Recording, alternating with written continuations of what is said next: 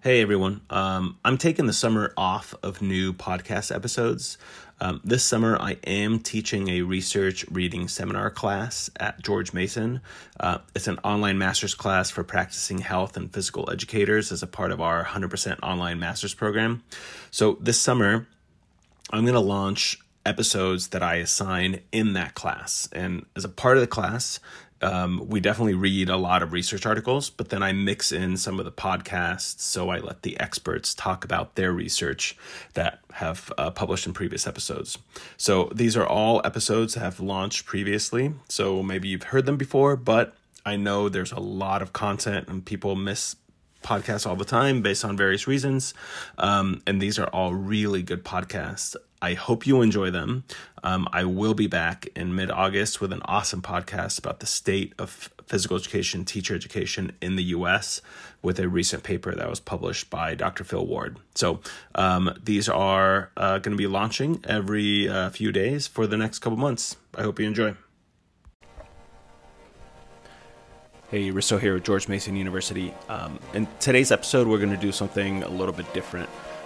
And that is me doing a lightning review of an article. So I'm trying to do some different things this year. One of them is the author of an article, just basically doing a rundown, short explanation of the article. So this is kind of like, I guess, an audio version, an audio short version of it without having another voice or another guest to kind of go back and forth. I know that for some people this might not be what they want in a podcast, and so if that's not what you're interested in, feel free to skip through. There's over 200 episodes underneath this that have great people on. But if this is something that you like, I'd love to hear back from you all, especially if it's somebody who wants to do one of these for their research paper instead of coming onto the podcast to go back and forth. So the paper that we're highlighting today is a paper that I co-wrote with Brianna Meza, who is a master's student of mine at Cal State Fullerton, and Sarah Flory. The title is Stereotypical Views of Beauty and Boys Still Not Letting Girls Play, a student-centered curriculum for young girls through an after-school activist approach. The article is published in the Journal of Teaching and Physical Education, so I'll put the link to that citation and a link to an overview that we posted in our blog and the notes. So in the study, we had the objective of exploring how a student-centered curriculum acted through the GIRL program over a school year, engaged participants in critical analysis of the ideal female body, and really helped 5th and 6th grade girls identify perceived barriers to physical activity. So the GIRL program acted within the REACH program that I've done a bunch of research on. So we decided to do the research because over a decade ago, Oliver, Hamza, and Lalik, and McCautry and Lugatti, they've been working closely with girls and highlighted the myriad issues that young girls face to participating in physical activity. So although there's been a lot of studies that have been written about the topic, physical education and physical activity opportunities have really not changed a lot.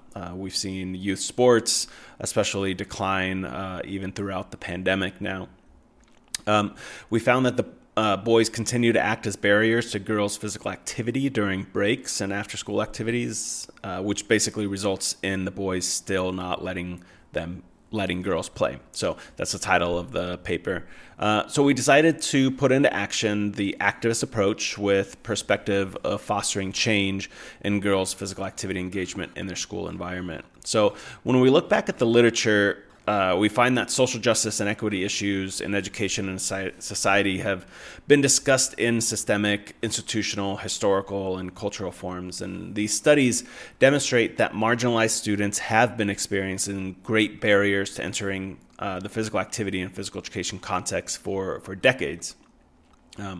Research also has shown that these barriers are aggravated for girls who are kept away from physical activity for a lot of reasons. So, for example, a lot of girls have their parents who have safety concerns for them practicing physical activity in the community.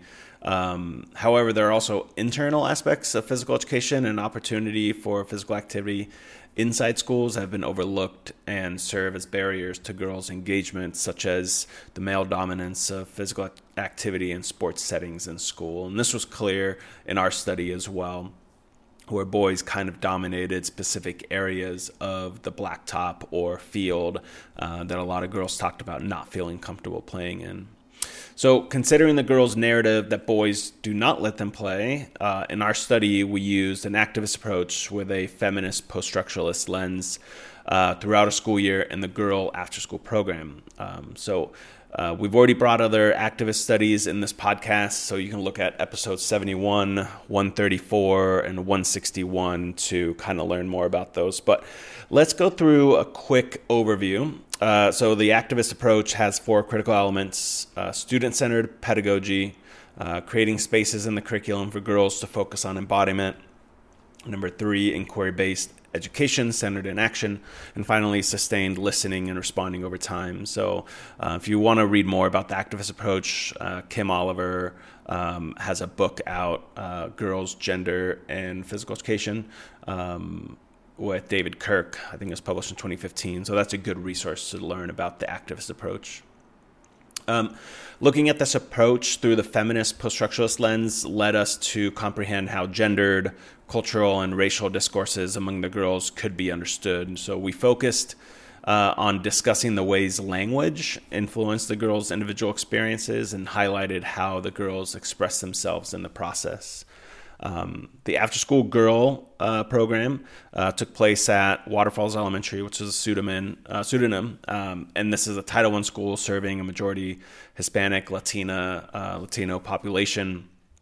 The girls who participated in the research were 9, 10 to 11-year-olds who participated in the program, and then we had 2 coaches, Bree and Olivia, who ran the program and were also researchers in the study. The girl curriculum was semi-structured and had a student-centered approach. So we had 2 goals in the program that were to influence participants' lives and to empower the girls to practice high levels of confidence and satisfaction with their bodies. To achieve these goals, we focused on developing a safe space in which girls could discuss the various concerns regarding their bodies.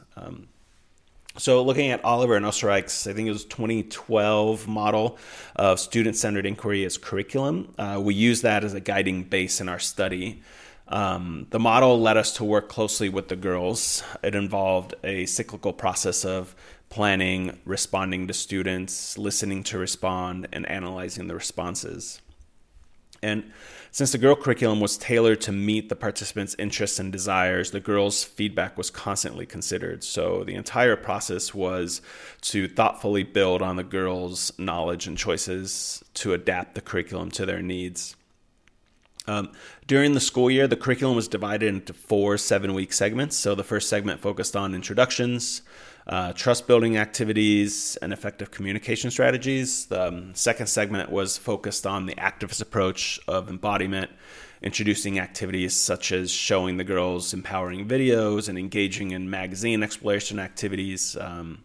Kim Oliver was really great. That helped the graduate student Bree, who was working on this project, got some guidance from her in how to structure this. And then the third segment of the curriculum, a student-centered pedagogy approach, focused on providing choices to the girls for completing the activities in different ways, such as writing or discussion or providing activities the girls had suggested. And the last segment focused on culminating activities that would make a lasting impact, so aligning with an inquiry-based education centered in action. So when we look at the methods of the study, we had a lot of formal data, or a lot of forms of data collection. Bree kept a researcher journal, field notes and observations. We looked at participant journals throughout the program, which lasted a year. When they went off for winter break, we gave them journals to talk about to journal in during their winter break with some prompts to engage them even when they weren't in school. And then we did semi-structured interviews with students. We had emails between the after-school program coordinator and the researcher, and artifacts created by the participants during the girls' session. So we had a ton of data from the study. We wanted to bring the voice of the girls looking for alternatives that can encourage change in our future pedagogical practice. So in the project, the girls recalled moments in which they were dissuaded from physical activity and felt demoralized in physical activity contexts, mostly because of the boys who would not allow them to play, specifically because they were girls. The results of these issues was girls having to find alternative activities, such as basketball instead of soccer, to avoid negative interactions with the boys because the boys dominated the soccer field and a lot of times pushed the girls out. So they would pick basketball because that was a safe place for them. It's also key to acknowledge that in order to be accepted at all in the environment of physical activity amongst boys, girls were expected to have a prerequisite ability level when compared to the boys and show more outwardly aggressive behavior. So one example was Diana, a pseudonym, but a girl who had a high skill level in soccer and played hard and aggressive on the field, and she was always allowed to play with the boys. So the rough and overly competitive behavior of the boys who controlled the sports setting pushed the girls away from engaging in physical activity. Now, those actions took place in school. The effects of these actions were felt beyond the school environment, which resulted in a concern and even a fear to engage in physical activity in after-school environments. And so the dialogical parts of this research that developed critical awareness were fundamental to building a foundation for change in the context. So the goal of the Girl curriculum was to engage the participants in discussions regarding things like body image, exposing negative messaging the girls face, and explaining how they can navigate this often complicated environment. So as well as kind of redirecting negative discourse regarding gender to be a more positive dialogue. Another aspect of the Girl curriculum that we believe enhanced the experience in the program was the student-centered activities. So what I mean is that the girls in the program were heard. The coach worked with the girls who had a say in what was done. In other words, the girls were in control. Their opinions were constantly sought after, consistently throughout the year, and they were encouraged to maintain the student-centered nature of the curriculum. So the girls enjoyed being able to choose some of their activities or the topics of those activities with some flexibility. So this brings the discussion of considering development of safe and comfortable spaces for girls to practice physical activity in a single-sex environment, possibly promoting the possibility of empowerment and engagement. So the second theme from our results that we discussed was the alignment with the ideal female body. So in this theme, we discussed the stereotypical views of beauty that were brought up by the girls. We present what we see as the first ripple of change from years of previous research. There are three main findings here. So one was girls aligning with stereotypical views of the female body. Two, the body positive movement that's made a change in how girls perceive themselves. And three, the instances in which girls described how being a girly girl, quote, again, coming from Kim Oliver's work, was not actually a barrier for their physical activity engagement.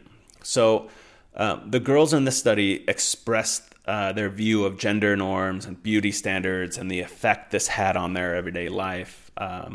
By being in an exclusive girls' space, the participants were able to access and discuss these often touchy subjects in a private manner. So it was all girls, and it was all girls coaching. Obviously, Bree was my master's student who worked with me, but I wasn't in those meetings having those conversations. So she did this in an all-girls setting.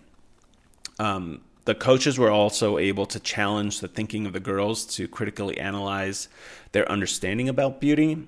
Another aspect of this discussion was that the discourse around beauty was steeped in positive language and messages. So, for example, one participant said, "Just be yourself." And we saw this throughout the journals, is having this idea of just be yourself.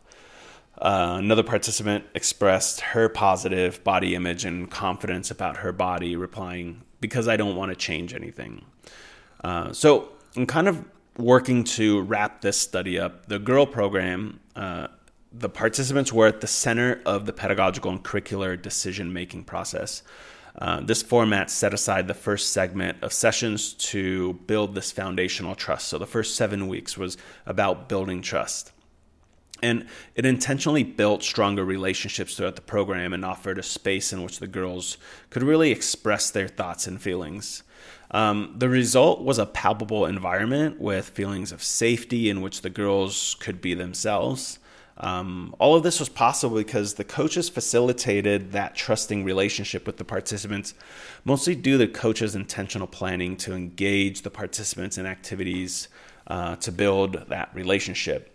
And the participants also recognized the relevance of the after-school sessions being only for girls. So Alicia mentioned in an interview, quote, because you guys are like girls, so like I would feel uncomfortable to say to Coach Roberto and stuff, but like for you guys, like you guys understand how we feel because you guys have been through it before. So even though Alicia uses guys like 7 times in that single quote, she related to those female coaches, thinking that they had been through it, so it was a comfortable place for them to talk to, versus a male coach that was also coaching in that same program, but was coaching more on the boys side, and the girl program was completely separate. So ending up with a big takeaway message. To us, it's really frustrating to see that despite the rising literature related to disparities in physical activity levels of boys and girls, the opportunities for girls to engage in physical education and physical activity have really not evolved in the last decade. And these settings are still male dominant. When we look at the results of Kim Oliver's papers, The Boys Won't Let Us Play, great article. I mean, we had very similar results a decade apart. That things are just not changing, and that's really frustrating to see. So we suggest that the preparation programs for teachers and administrators really critically examine their practices and policies to provide more equitable programming for all students. We also have to consider the importance of more positive role models to encourage girls to be physically active. In this study, having women as coaches enhanced the dialogue among the girls, fostering positive experiences that could promote change in the environment. But there's some issues there, right? So in physical education, we can't have single-sex PE in the U.S. In other countries, they have single-sex PE, and in some countries it works really well, and some scholars and some teachers argue against it. But it's an imperfect system. Not a lot has changed in the last decade spanning the publication of these 2 articles.